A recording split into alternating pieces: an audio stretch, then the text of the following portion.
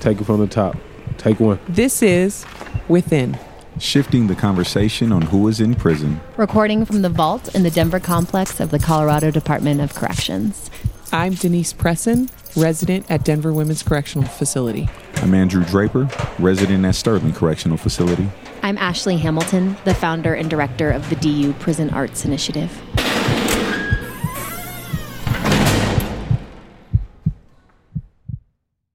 When I was, how old was I? 21? You know, I grew up with this guy. I cannot not say a name. So I'm going to give him a name. I'm going to call him Jason. All right. And I grew up with him. He's one of my earliest friends. We we would share clothes. We played basketball together. He was my buddy. As time passed, we grew up. We became, we were in the same gang. We sold dope together. You know, we went to jail together, juvenile hall. You know, we got out together. At one point, we even found ourselves in the same group home. We ran from that same group home together. Anyway, you know, the second car I stole, we stole together. Anyway, so as time grew and as we grew as people, as men, as human beings, as we grew, I went to prison. He didn't go to prison, right? But we were still friends. He would send me pictures, and you know, we would talk about, you know, what we wanted to do, you know, when I got out. And so when I got out, I hadn't changed. If anything, I was worse. And so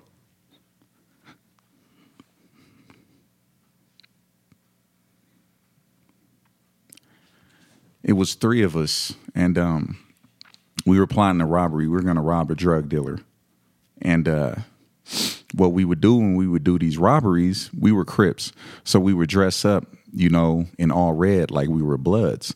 And we would wear red bandanas, you know, so whoever was getting robbed would believe that we were from an opposite gang, that we weren't, you know, who we really were, right? And so we were at the club, and you know, we were waiting for the guy to leave the club because we were going to follow him home, and we were going to rob him. And so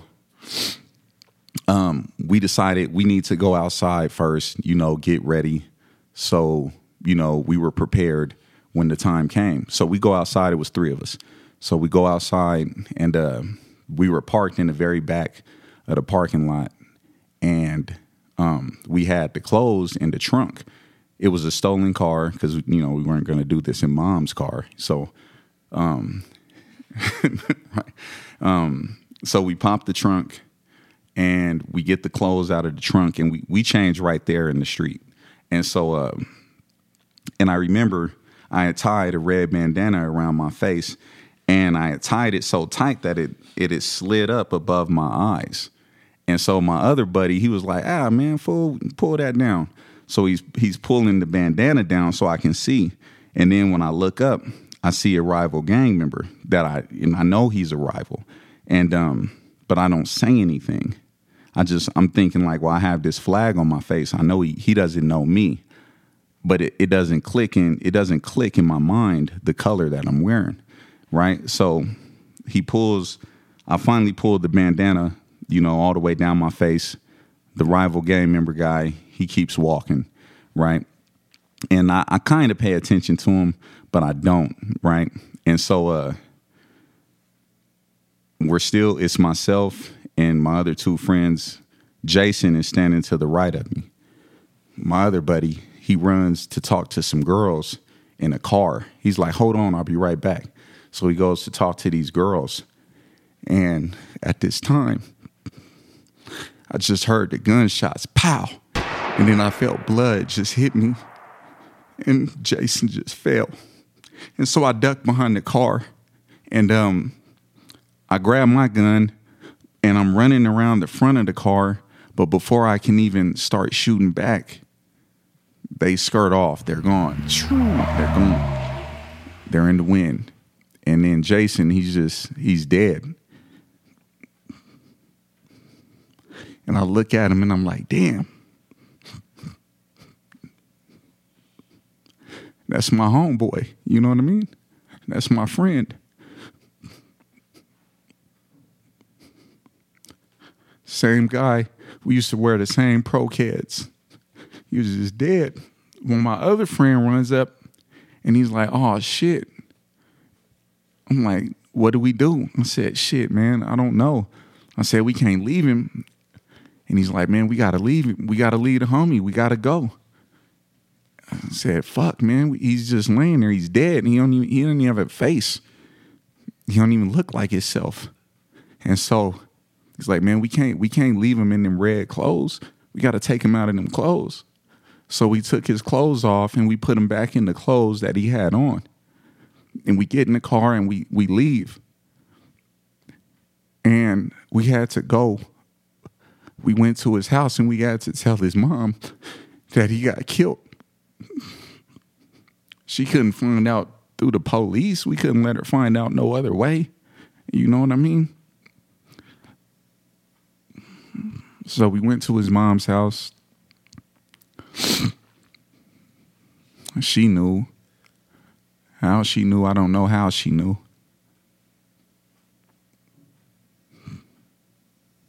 And the way she looked at me,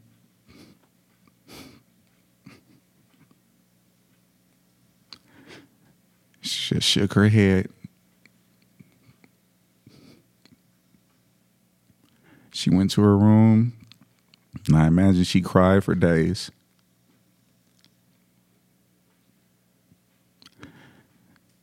And what he used to say, and all I could do was listen to Blasphemy, right?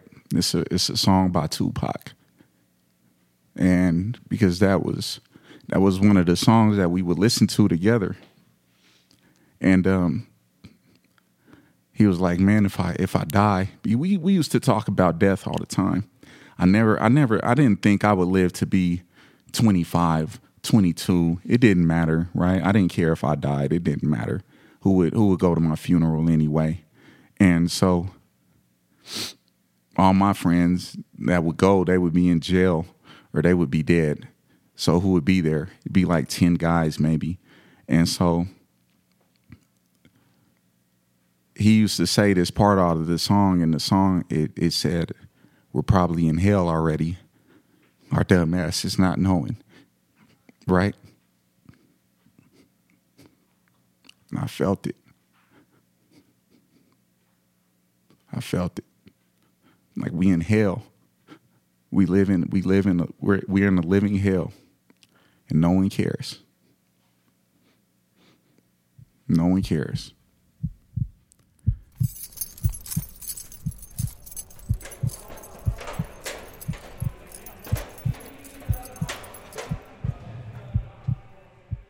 As we shaped the very first season of Within, we talked a lot about different topics and themes in which to include.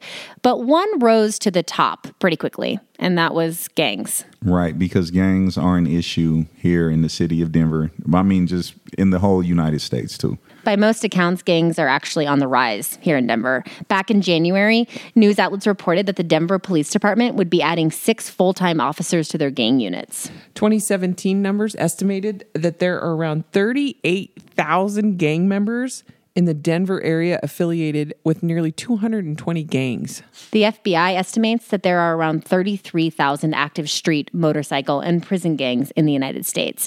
And as you just heard from Draper's story, this topic hits close to home for us in this room. Yeah, and inside the facilities too.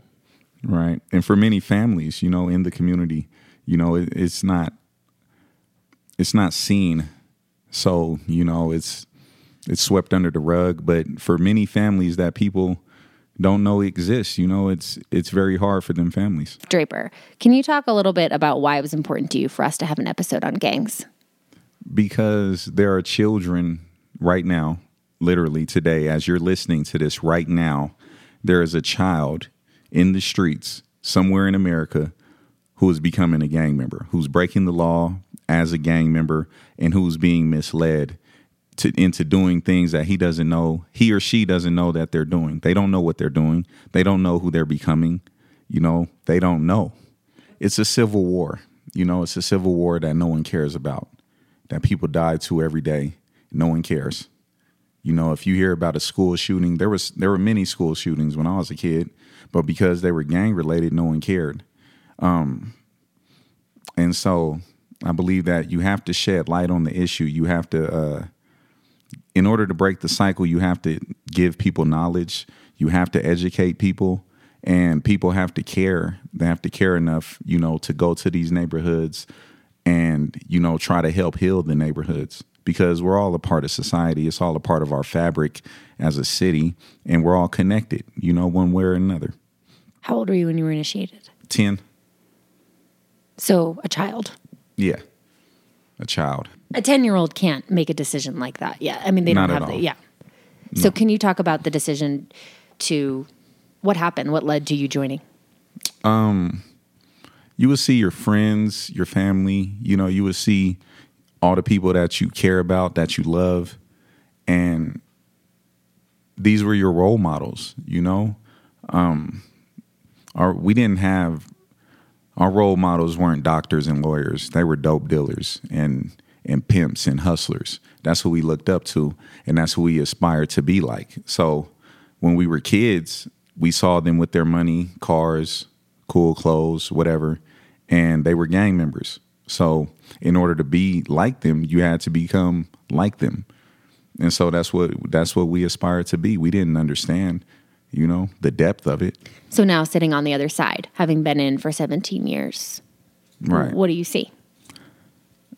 Destruction, brainwashing, misunderstandings, and, lost hope. I was going to ask, it's probably the wrong question, but I asked this to you before one time, and I said, well, why, is anybody telling you to leave? Is anybody telling you to go? Who's are they trying to bring you in? Because I think that's the misconception is you don't get, when you're in the real world, in the streets, Yeah. in the hood. So it's different You from don't prison. get recruited like that, right? It's just you hang out, Right. you hang around. And then because you're always around, you just can't keep hanging around, fool. You're gonna be where we're from if you're hanging around, right? You just can't just kick it, So that's the way it works. And there are some, not many, but there are some who say, you know what, get out of here, scram, go to school, but not many. And that power, that the power of that message, it does not equate. It gets diluted. It does.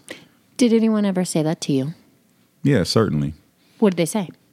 Take your ass to school. And what did you say? No. Or I might have walked away and, but I always came back. So did you ever try to leave What, the gang before you actually No. left? No. It wasn't a choice. It was a choice. It was a misinformed choice, but it was a choice. I believe we all have choices, and we all make decisions, so but you don't understand the gravity of that choice. There's no way that a child can understand the gravity of here today, gone tomorrow. So what is the gravity? It's final. It's absolute. Right? It's absolute. There are people who, I was looking at a picture the other day, and the picture is with myself and two of my friends, right? And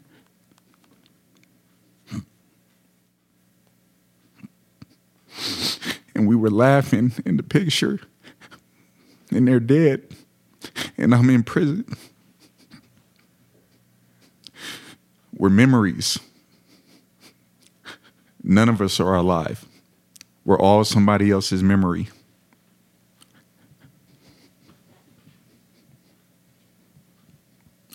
And we were kids.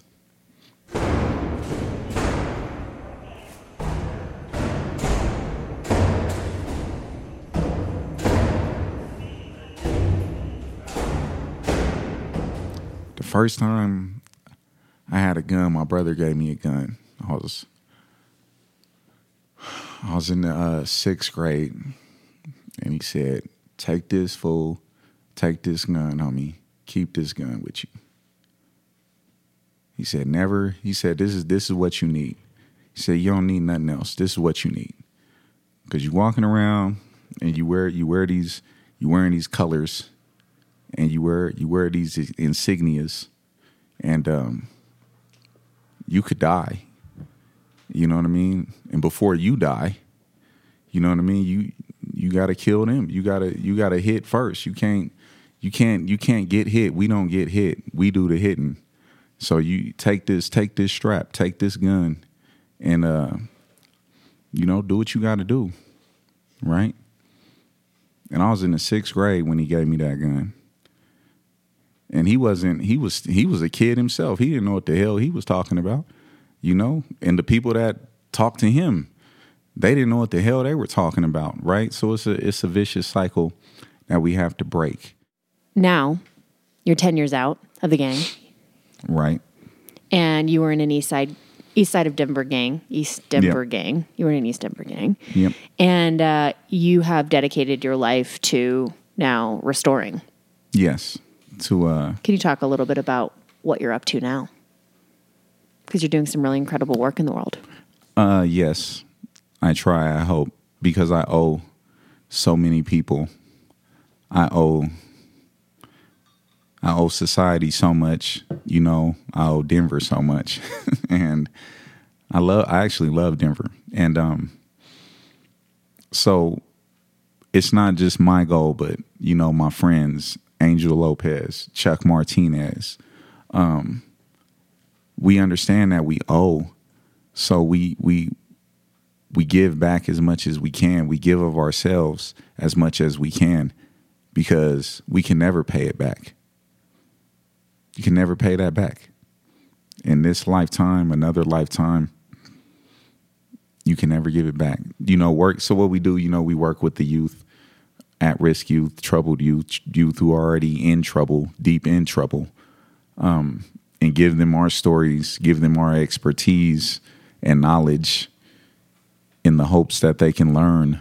That actually came up in our interview with Lou Lopez, who we brought on to talk about his experience coming from a Denver gang. And Lou is a 44-year-old man who is a resident at the Denver Reception and Diagnostic Center. He's served almost 4 years of his 32-year sentence, and he has a lot of knowledge and history of the gang system in Denver, and particularly of Chicano gangs based in the Aurora campus neighborhood. Some interesting facts to know about Lou is that he is a peak mentor. He's a father. He's a published author and a motivational speaker, and he's really passionate about being an active person for change. And we brought him on to talk about his experiences in a Chicano gang. And he's a self-proclaimed hood star. That's right. Yeah. But I think something that's really interesting on Lou's perspective of being in a gang is that he actually just views it as a label for a specific community. So he posed the question to us, what makes a gang, and how is that term used to keep certain folks policed and othered, which is a really interesting question. And we're going to get more into that. Let's talk to Lou.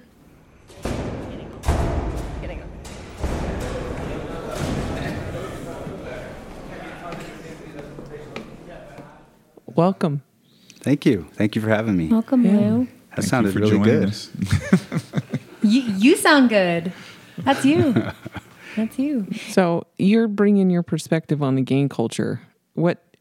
And I'm sure people listening want to know, well, what does this guy have to tell? Why? Why are you important? Well, gee. We'll just get right in there. I am a pretty important individual. No, I've been, a generation and generation from Denver, Colorado. And I grew up in a certain area. But, because of my family, and we're Latinos, we consider ourselves Chicanos, which is Mexican-American. My father fought for this country. My grandfather fought for this country. But you know what? We were poor. and we've grown throughout the community in all of Denver, all of sides of Denver. But I happen to be from one of the oldest, probably the oldest community in Denver, Colorado. The first house ever built in the city was built in my community. Wow. So we have roots. And you don't, I mean, people can Google, but I'm curious, you don't have to say like the cross streets, but can you generally, are you like kind of generally in Denver? Or? Absolutely. It's, the Auraria campus area. Oh, okay. I like to call it the Lama Park area, because there's a certain park that's been there for generations, also, a place where the first housing projects were built, so it is and the houses are old, the schools are old, the sidewalks are old, so you can tell, going through my neighborhood, it's been there for a while. And you were born and raised there? And I was born and raised there. And, the thing about it is, it's a beautiful thing about my community and my family, and specifically, is because I had aunts and uncles all over Denver, I can honestly say that I wasn't just raised in that part of Denver. I've seen all different parts of Denver, and because my family is spread throughout the city, specifically the inner city of Denver. So I guess that makes me pretty darn important. These Denver communities are pretty interwoven. I know a lot about East Denver. I was a coach for one of the inner city's police athletic league teams in Denver. The East Side Disciples. Mm-hmm. So this is what it looks like for me. As far as the communities are concerned. Now, when you want to start talking about gang culture in Denver, my area, the Lama Park area, we, in the 80s, I'd like to say because of crack cocaine, when crack cocaine hit my neighborhood, things changed, and we started to become really territorial. I started not recognizing a lot of things that were happening in my neighborhood because people were high and I was young. And money was being made. And, we started to become really territorial, And, I got to say, I really believe that. I remember really young seeing a lot of California influence, a lot of, what the gangs looked like out there. Because we weren't dealing with the internet. We didn't have such a ready, highway of information. Right. So, if you were coming from California or we were watching movies about California, we adopted a lot of those things, being on this side of the United States, not knowing a lot about the East Coast, But, we adopted a lot of those things. And we adopted a color and we adopted a symbol, to mark off our territory. At this point, was there already, where did this, the title come from? The gang title, the name, was it already there at this point? For me, it was. Okay. And where it originated from, where it came from, was not that. It was, I have uncles. My uncles have friends, and they're this older generation of men who, from our neighborhood and became territorial and told us this is your neighborhood, but never coming up with anything as far as this is what we're going to call ourselves, There was a generation before me who came up with this title, and it was called the Gallant Knights Insane. And it was, the ideology behind it was to be gallant, first. Being a knight means being, a soldier, a warrior, and that's who we wanted to be, And the insane was, the insanity, the anger, the pain, but that being last, and that was what the older generation, the one generation before me, gave me and said, this is what it means, and this is how we're going to live. And it meant a lot to me. It really did. It meant a lot to me. But see, the thing about me is my dynamic was different as I grew up. I was one of those people who, my dad was a teacher, my mom worked really hard at the post office for years. She's just the retired postmaster general of Colorado, one of the first women and Latinas, from a poor neighborhood, who knew, right? Mm-hmm. And me being a very highly recruited athlete in Denver, I went to Mullen High School, which is one of the best sports parochial schools in Denver, in Colorado, and which is where I learned about DU and privilege and, what that looks like, But getting back to the men that I looked up to, I got to tell you guys, crack cocaine changed my neighborhood. It changed the people. It changed the community. And what I mean by that is just it corrupted everything, We went from just being poor to wanting better things through making money with crack, And, heroin wasn't even so prevalent, not that I remember. It was cocaine. And it had people fighting over things. And I remember early into the 90s, this is when gangs really hit Denver, Colorado hard. You guys remember the summer of violence, when people were dying, police were killing teenagers, and teenagers were killing each other over starter jackets and tennis shoes, and just for status. Because I remember there was a time in my neighborhood when it was okay to be poor. I remember my dad used to tell me, son, it's not a crime to be poor. It's not wrong to be poor, But what we don't want is to be dirty. And he meant that in not just the sense of your house is being dirty, being a dirty individual, Wow. And my uncles, his brothers and my grandfather and my brothers, I have, 3 brothers. I have a best friend and brother of mine who was murdered behind gang violence, also a gallant knight insane, which sadly gave me status, And I used to use that, and it's a terrible thing to say, I've given my own brother to this neighborhood, What else do you want from me, right?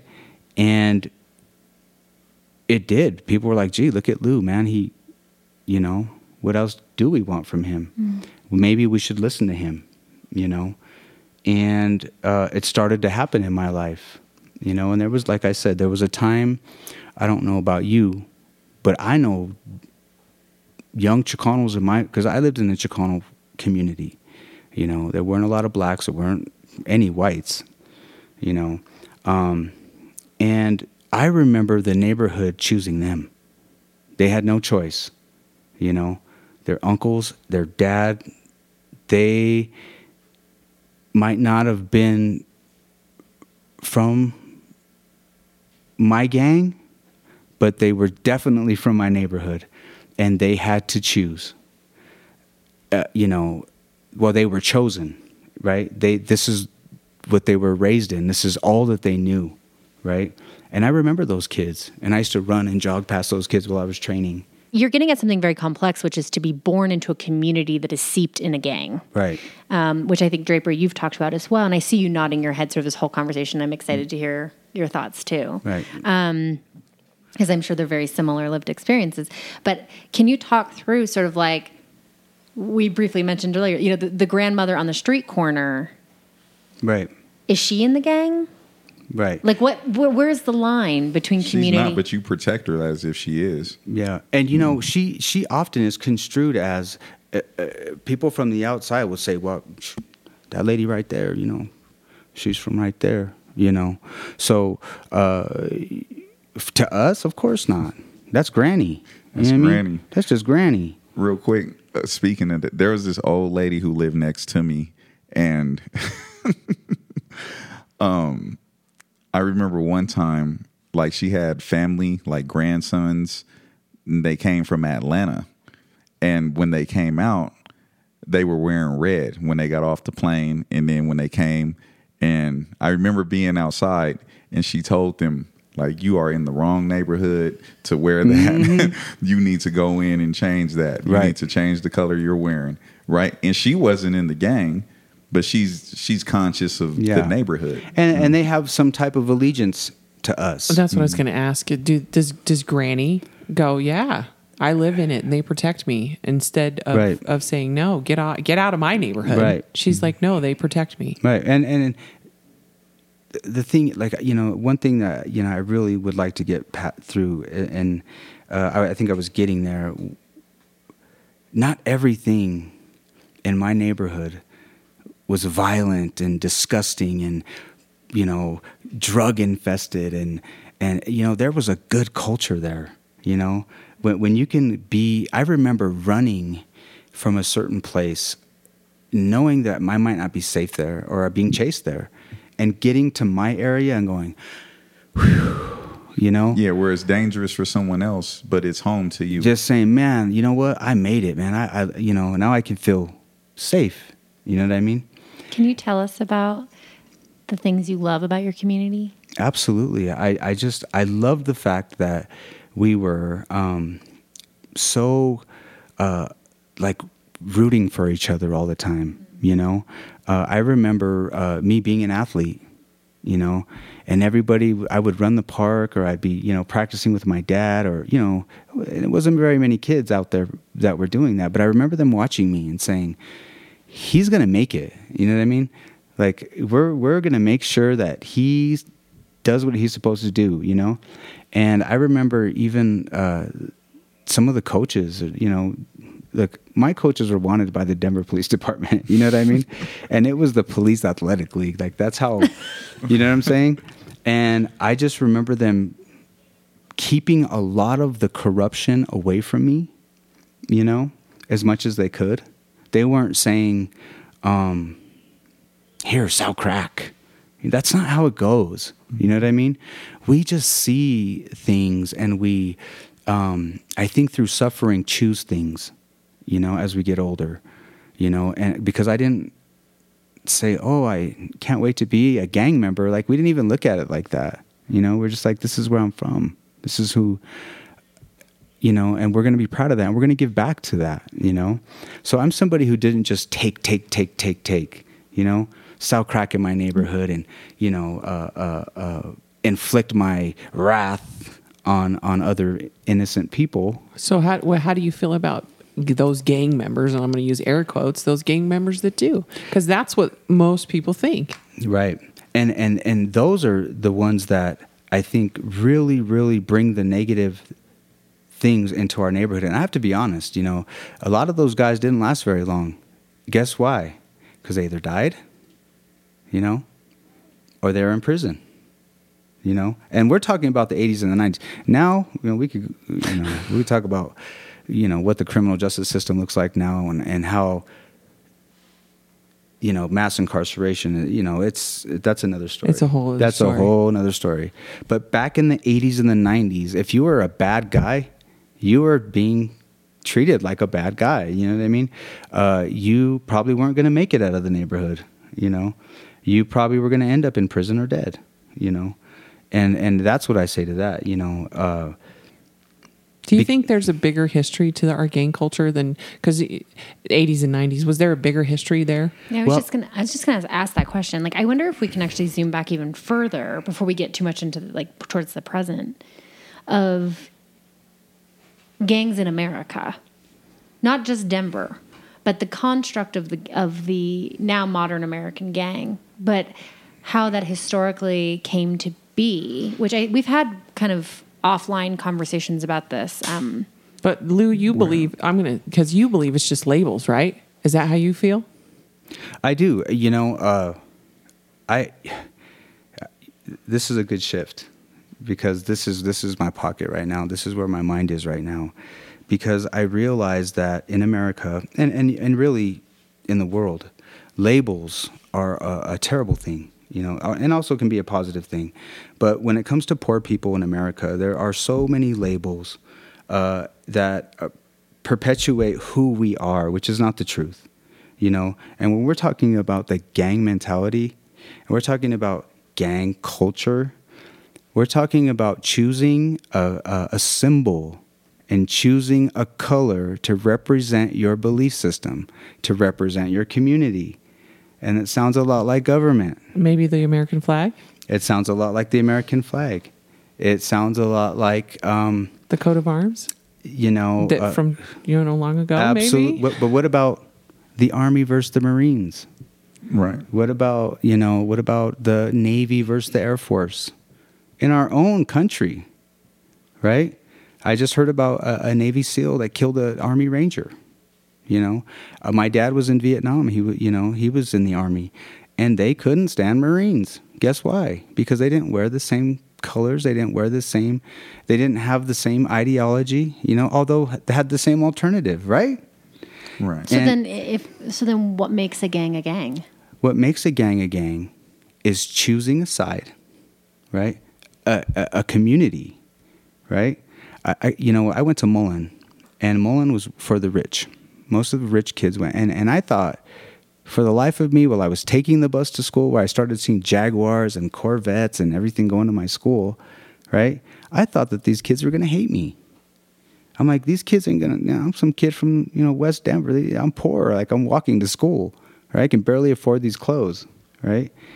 And the funny thing about it was, I remember them looking at me like I was like some type of new animal that they'd never seen. You know, like, whoa, we heard about you. Like you're that Mexican or that Chicano. Isn't that what you call yourself? Mm-hmm. Athlete. We can't wait to see you in action. I had to become a dynamic individual, right? I couldn't just be that Chicano kid from where I'm from. I had to understand what was happening in my life so that I could... You had to manage who you were. You had to manage your identity. Right. I had to be proud at the same time, because please believe it, I was proud of being where I was from and what I'd accomplished. You know what I'm saying? And I remember going to Cherry Hills with a friend of mine whose family is all about Kent and St. Mary's, and we're talking about security area, and it was just getting through the security was crazy. You know what I mean? But I remember going into her house and her family being there, and they were just like up at arms as soon as I walked in, like they were just like, oh, like looking at their daughter, like, what do you do? And we're like just friends, but they're like, what is this? What the, like, and all of a sudden I realized that it was the same as when I walked into enemy territory. From my neighborhood saying, oh, I don't belong. Something's uncomfortable here. The energy here is off. You know what I mean? And I started to realize, gosh, it's almost the same mentality, and a sense of protecting. A sense of this is my turf. Yeah. And you don't belong here, and we're going to make sure that you don't come back here, And, and not even getting to know me, right? Not even saying, I had a leather jacket and I was, decked out. I thought that was cool. I thought that was going to get me some acceptance, right? I'm wearing the same colors you wear, right? And they were like, no, dude, you can talk to him, but not in here. You know what I mean? And I remember them. I remember trying to come back to visit her, and I wasn't allowed on that property anymore. No. And she would, I would tell her, I can't come to your house anymore because I don't. And plus, who wants to go back there? Right. You know what I mean? Right? Who wants to, do you think if there was a neighborhood that I knew I didn't belong in, I'm just like, yeah, I can't wait to go back and, risk my life. And, you know what I mean? Of course not. Or just risk being humiliated, risk, having that feeling unwanted. Right. Having that energy. I realized that it wasn't just my community. It wasn't just happening in my space. You know what I mean? And I got to be honest, that kind of made me feel good. It made me feel like I wasn't in a unique situation. You know what I mean? It made me feel like people are people. And the further that I got in school, the greater understanding I got that we're not all so different. You know what I mean? And it changed my life.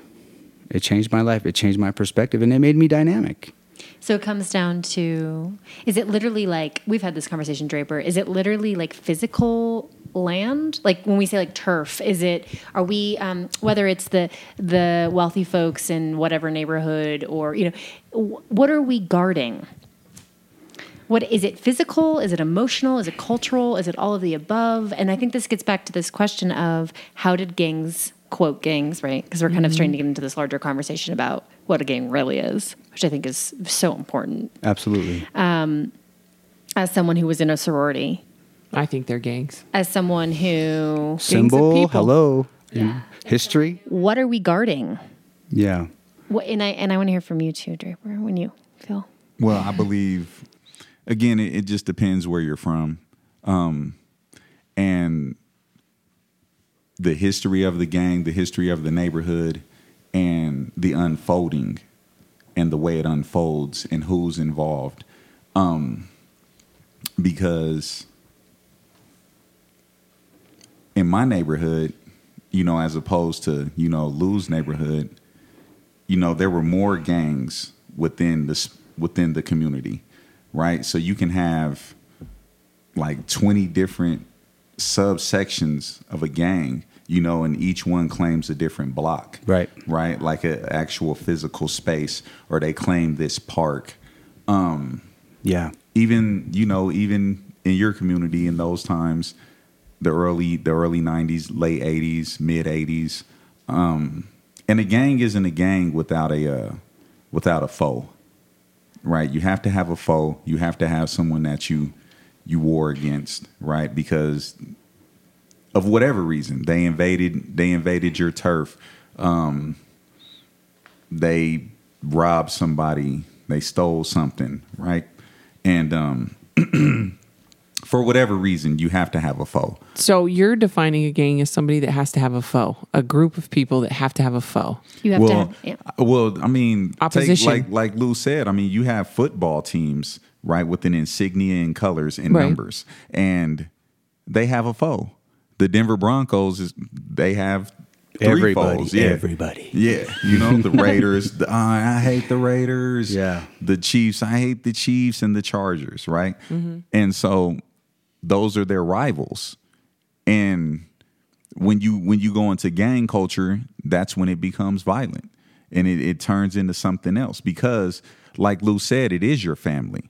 Right? These are the people you grew. These are your childhood friends. You didn't know when you were running around in the first grade, in the second grade, that one day he might be murdered, Right. Or you might be murdered, or sent away for the rest of your life or his life. You didn't know. You were just playing.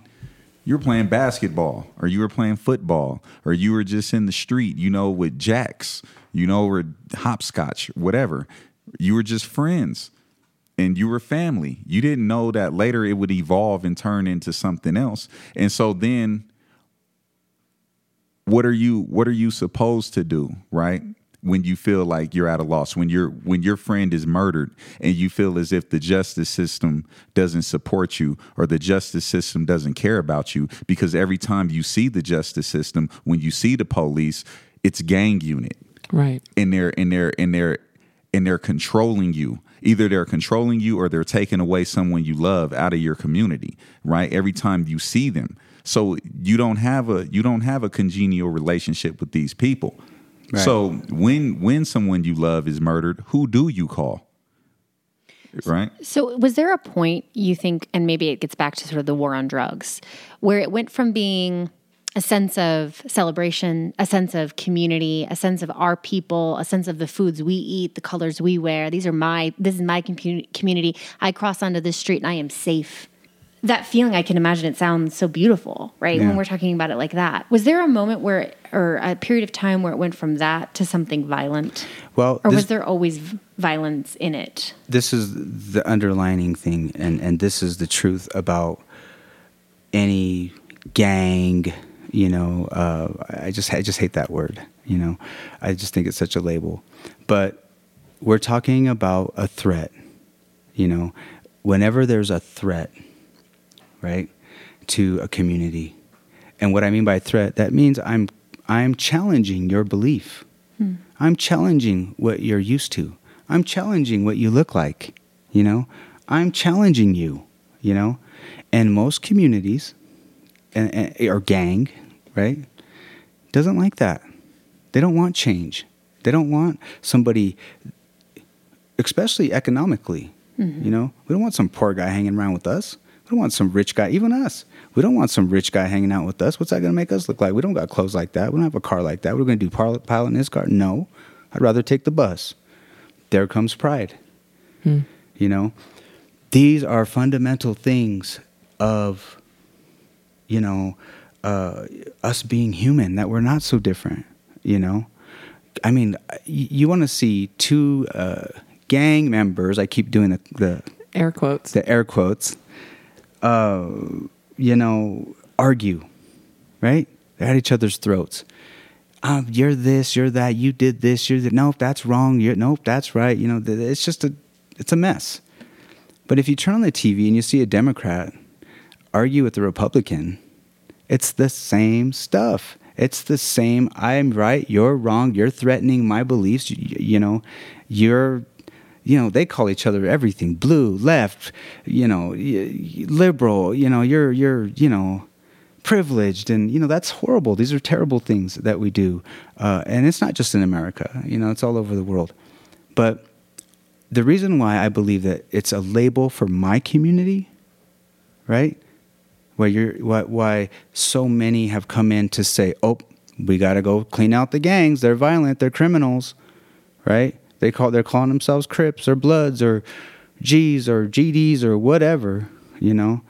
Got to clean them out, because I think it's focusing on our class. It's focusing on our race. And it's to take light off what's really going on.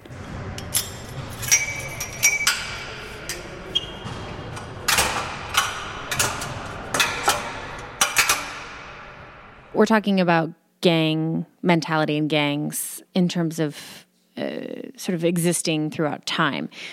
That means that they serve a positive purpose somehow. Absolutely. I want to talk about what that is. What is it? What are people getting from your interactions in these groups? Right. What is it about these groupings of people who other people? What is it that people are getting out of it? Well, you know, oftentimes when you decide to sell yourself completely, now this is all you are, because there are men like that are part of what I'm a part of. They think that this is all that they're ever going to be. Mm. This is all that I am. And you know, those are the men that lost trust in their foundation, and their foundation was their family, and they couldn't trust their family, so they had to trust me to be their brother. Mm. They had to trust me to be their dad. They had to trust me to be their uncle, you know, because they couldn't trust their own family. You know what I mean? And that's it's a breakdown of the family, the social structure in these neighborhoods. Right. My bad, go ahead. And that's not everybody, no. but there are men and young teenagers that think that this is all that they are, which is not the truth, you know? So when they can listen or hear somebody like me, right, who's been through some things, knows some people, you know, has not always taken from my neighborhood, has given back to. And when I say, man, look, it's okay that we love each other, you know? When I say it's okay that we can be positive and move each other through our struggle and through our suffering in a good way, without saying, you know, here's some dope because I'm trying to help you further yourself in life. That's love, right? That's not love, you know? That's saying, here, go kill yourself.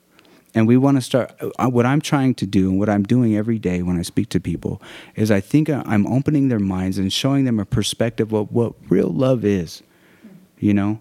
Let's struggle together. If we're going to be poor, that's okay. You know, if we're going to be Chicano, that's okay. If we're going to be black, that's cool.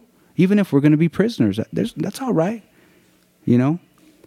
But let's not give each other death all the time, you know?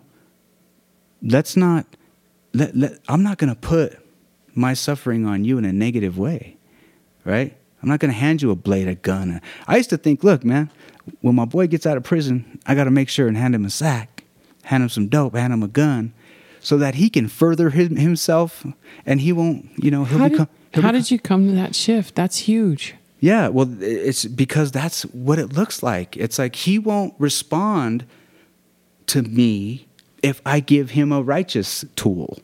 You know what I mean? And I was wrong, I because that was a reflection of how I felt about myself. When did that change for you? That happened, and I call it the place of suffering, where I believe men all stand, men and women stand, whether it's deserved or whether it's not deserved. And suffering for me is the fuel of life. And probably I got shot, look, I was running and I was getting ready to make my way out of poverty and make my way and be an example through athletics. And I got shot in the back with a 7mm and, had to learn how to walk and all and talk and do all that again. Was this a gang-related shooting? And it was not gang-related, It was behind my beautiful cheerleader girlfriend, and, trying to protect her, And so I suffered through that.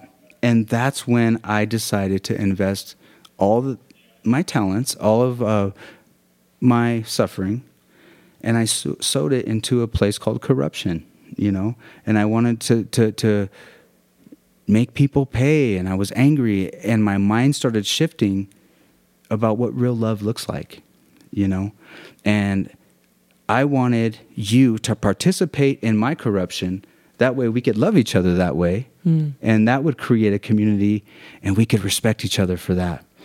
And I forgot some of the very values that I was given as a kid. My dad used to say, son, if you go to a mall and you steal, right?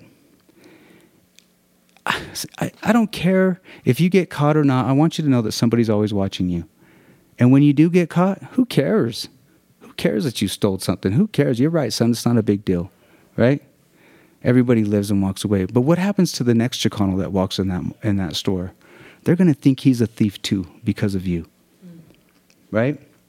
And I lost that because I was suffering in my life, And I tell guys all the time, when we fill up with suffering, and we all do that, we all have to suffer in life. It's a fact of life.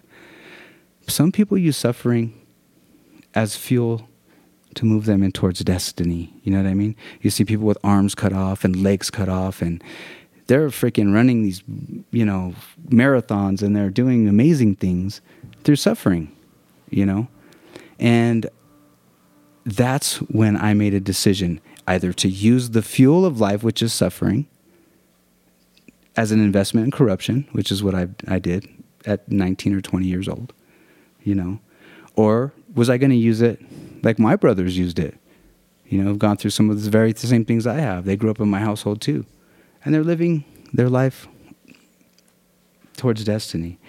Now, obviously, there's, redemption in life, and that's what I'm experiencing now, and that's how we show our communities and prisoners that there is redemption in our life, right? And I'm showing you and I'm telling you that it's okay, It's okay to find redemption, because you're tough enough, that's for sure. What you're saying is very deep. It's very introspective, but it's also making me think of like the audience that's listening to this, and they're like, it's a snake oil and a bill of goods, But you are saying everything I think that we all feel in this room, and what this podcast is about is trying to get people to see the human element. And even though it's a community of people, a culture of people, it's not just that. There is good that comes out of it. It is. Right. It is the people protecting Granny on the corner. And right. Maybe it is keeping the street safer, but can we take it to the next level to where violence is not the go-to answer?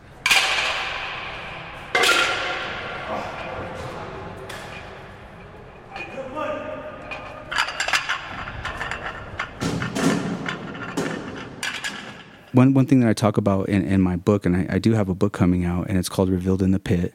And it's a book that I wrote. It's like a journal. It is a journal that I wrote in solitary confinement behind. How long did you do?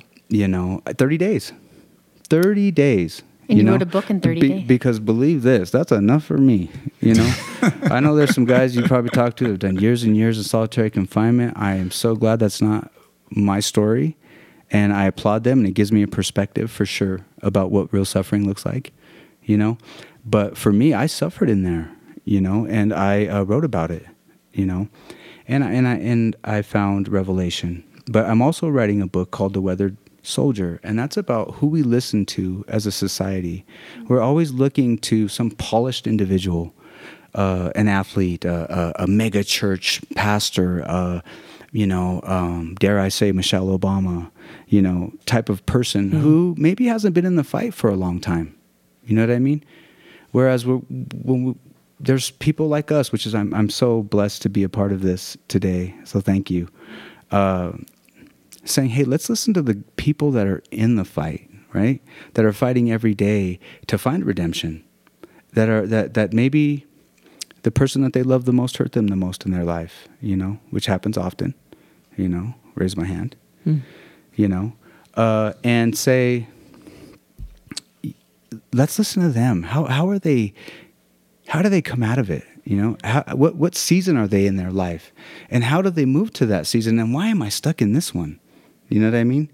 When I talk to some of these guys in here, like my boy right here, they give me a perspective that is amazing. It's off the charts, because I'm thinking, what the heck is wrong with me? Why was I crying all these years, and why have I been participating in the same stuff over and over again when it could have been worse?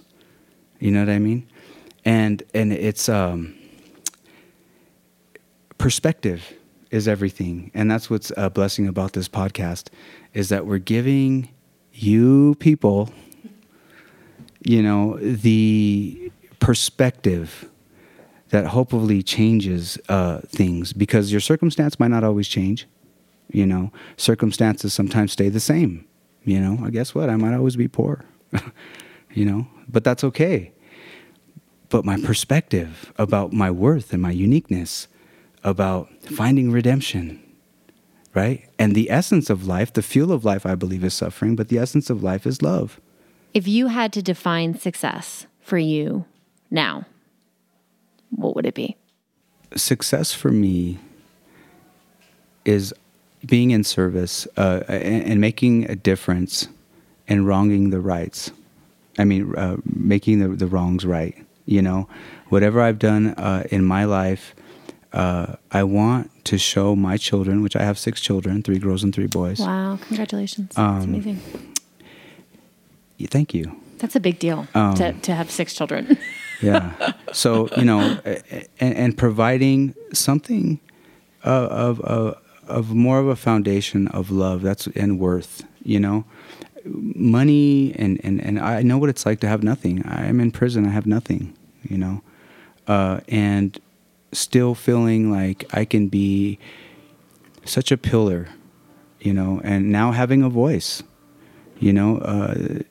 I really believe that we do the things that are possible and God does the impossible. And, this is something that I got to tell you, I thought was impossible, And so by me having a voice and being provided one, this is success to me. Today I'm successful, and tomorrow I hope I'm just as successful. And I think it's just a one day at a time type thing. And I know that sounds cliche, but for a prisoner, we don't live one day at a time. We live one breath at a time, and we're constantly being reminded of the wrongs that we've done in our life, and success for me is leaving a legacy for my children to say, hey, I'm going to remember how my dad stood up to the stuff that happened to him in his life, the choices that he made.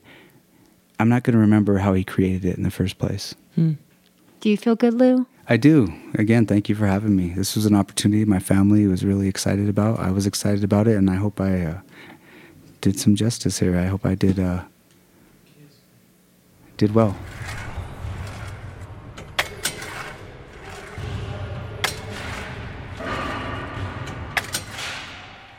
Here at Within, we have a resident poet, William S. Graham, and Will is a resident at DRDC.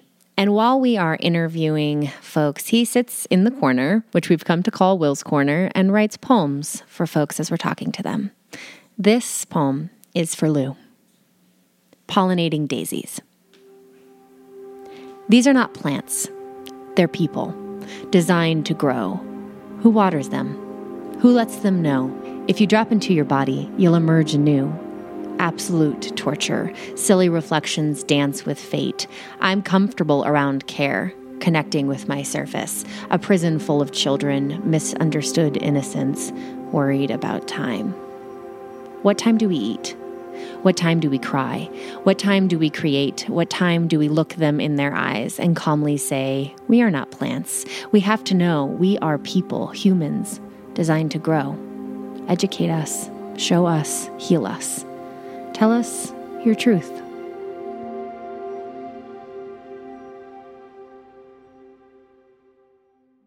Next time on Within. Sarah Berry, resident at Denver Women's Correctional Facility. My word meant absolutely nothing at that point because I was what everyone else had created me to be. Tarina Flora Alexander, resident at Denver Women's Correctional Facility. But I had suffered from PTSD since 6th grade. That was the first time I was held at gunpoint. That's where it comes from, that I need to protect kids, because no one was there to protect. Well, my mother protected me as much as she could, but I became the protector that day, and from then on. We wanted to include more voices from incarcerated folks across the state of Colorado. So we started a newsletter. It's called Reverberations from Within. If you're interested in reading it or in sending pieces of writing into it, visit our website at thisiswithin.com. If you're incarcerated in the state of Colorado and you want to submit material to our newsletter, please speak to your programs manager in your facility. Within is a collaborative production between the University of Denver Prison Arts Initiative and the Colorado Department of Corrections. Our hosts are Denise Presson, resident of Denver Women's Correctional Facility, Andrew Draper, resident of Sterling Correctional Facility, and executive producer and DUPI founder and director, Ashley Hamilton. Within is produced by Caroline Sheehan. Associate producers are Michael J. Clifton and Sarah Berry, both of whom are incarcerated. Mr. William S. Graham is our resident poet as well as a resident of the Denver Reception and Diagnostic Center. Media production and creative support by Angel Lopez and Chuck Martinez, both of whom are residents of Sterling Correctional Facility. Our newspaper liaison is Terry Mosley Jr., who is also a resident of Sterling Correctional Facility. Sound engineering and editing by Jonathan Howard. A special thanks to Dean Williams and the executive team of the Colorado Department of Corrections, Deputy Director Matt Hansen, Wardens Ryan and Jeff Long, Major Fowler, Lieutenant Nygaard, and all of the staff at the Denver Reception Diagnostic Center and Sterling Correctional Facility, the Public Information Officer for the DOC, Annie Skinner, and the Reverberations from Within newsletter team and all of our DU Prison Arts Initiative students across the state of Colorado. Full episode details, resources, and additional content, including how to subscribe to our podcast and newsletter, Reverberations from Within, is located on our website at thisiswithin.com.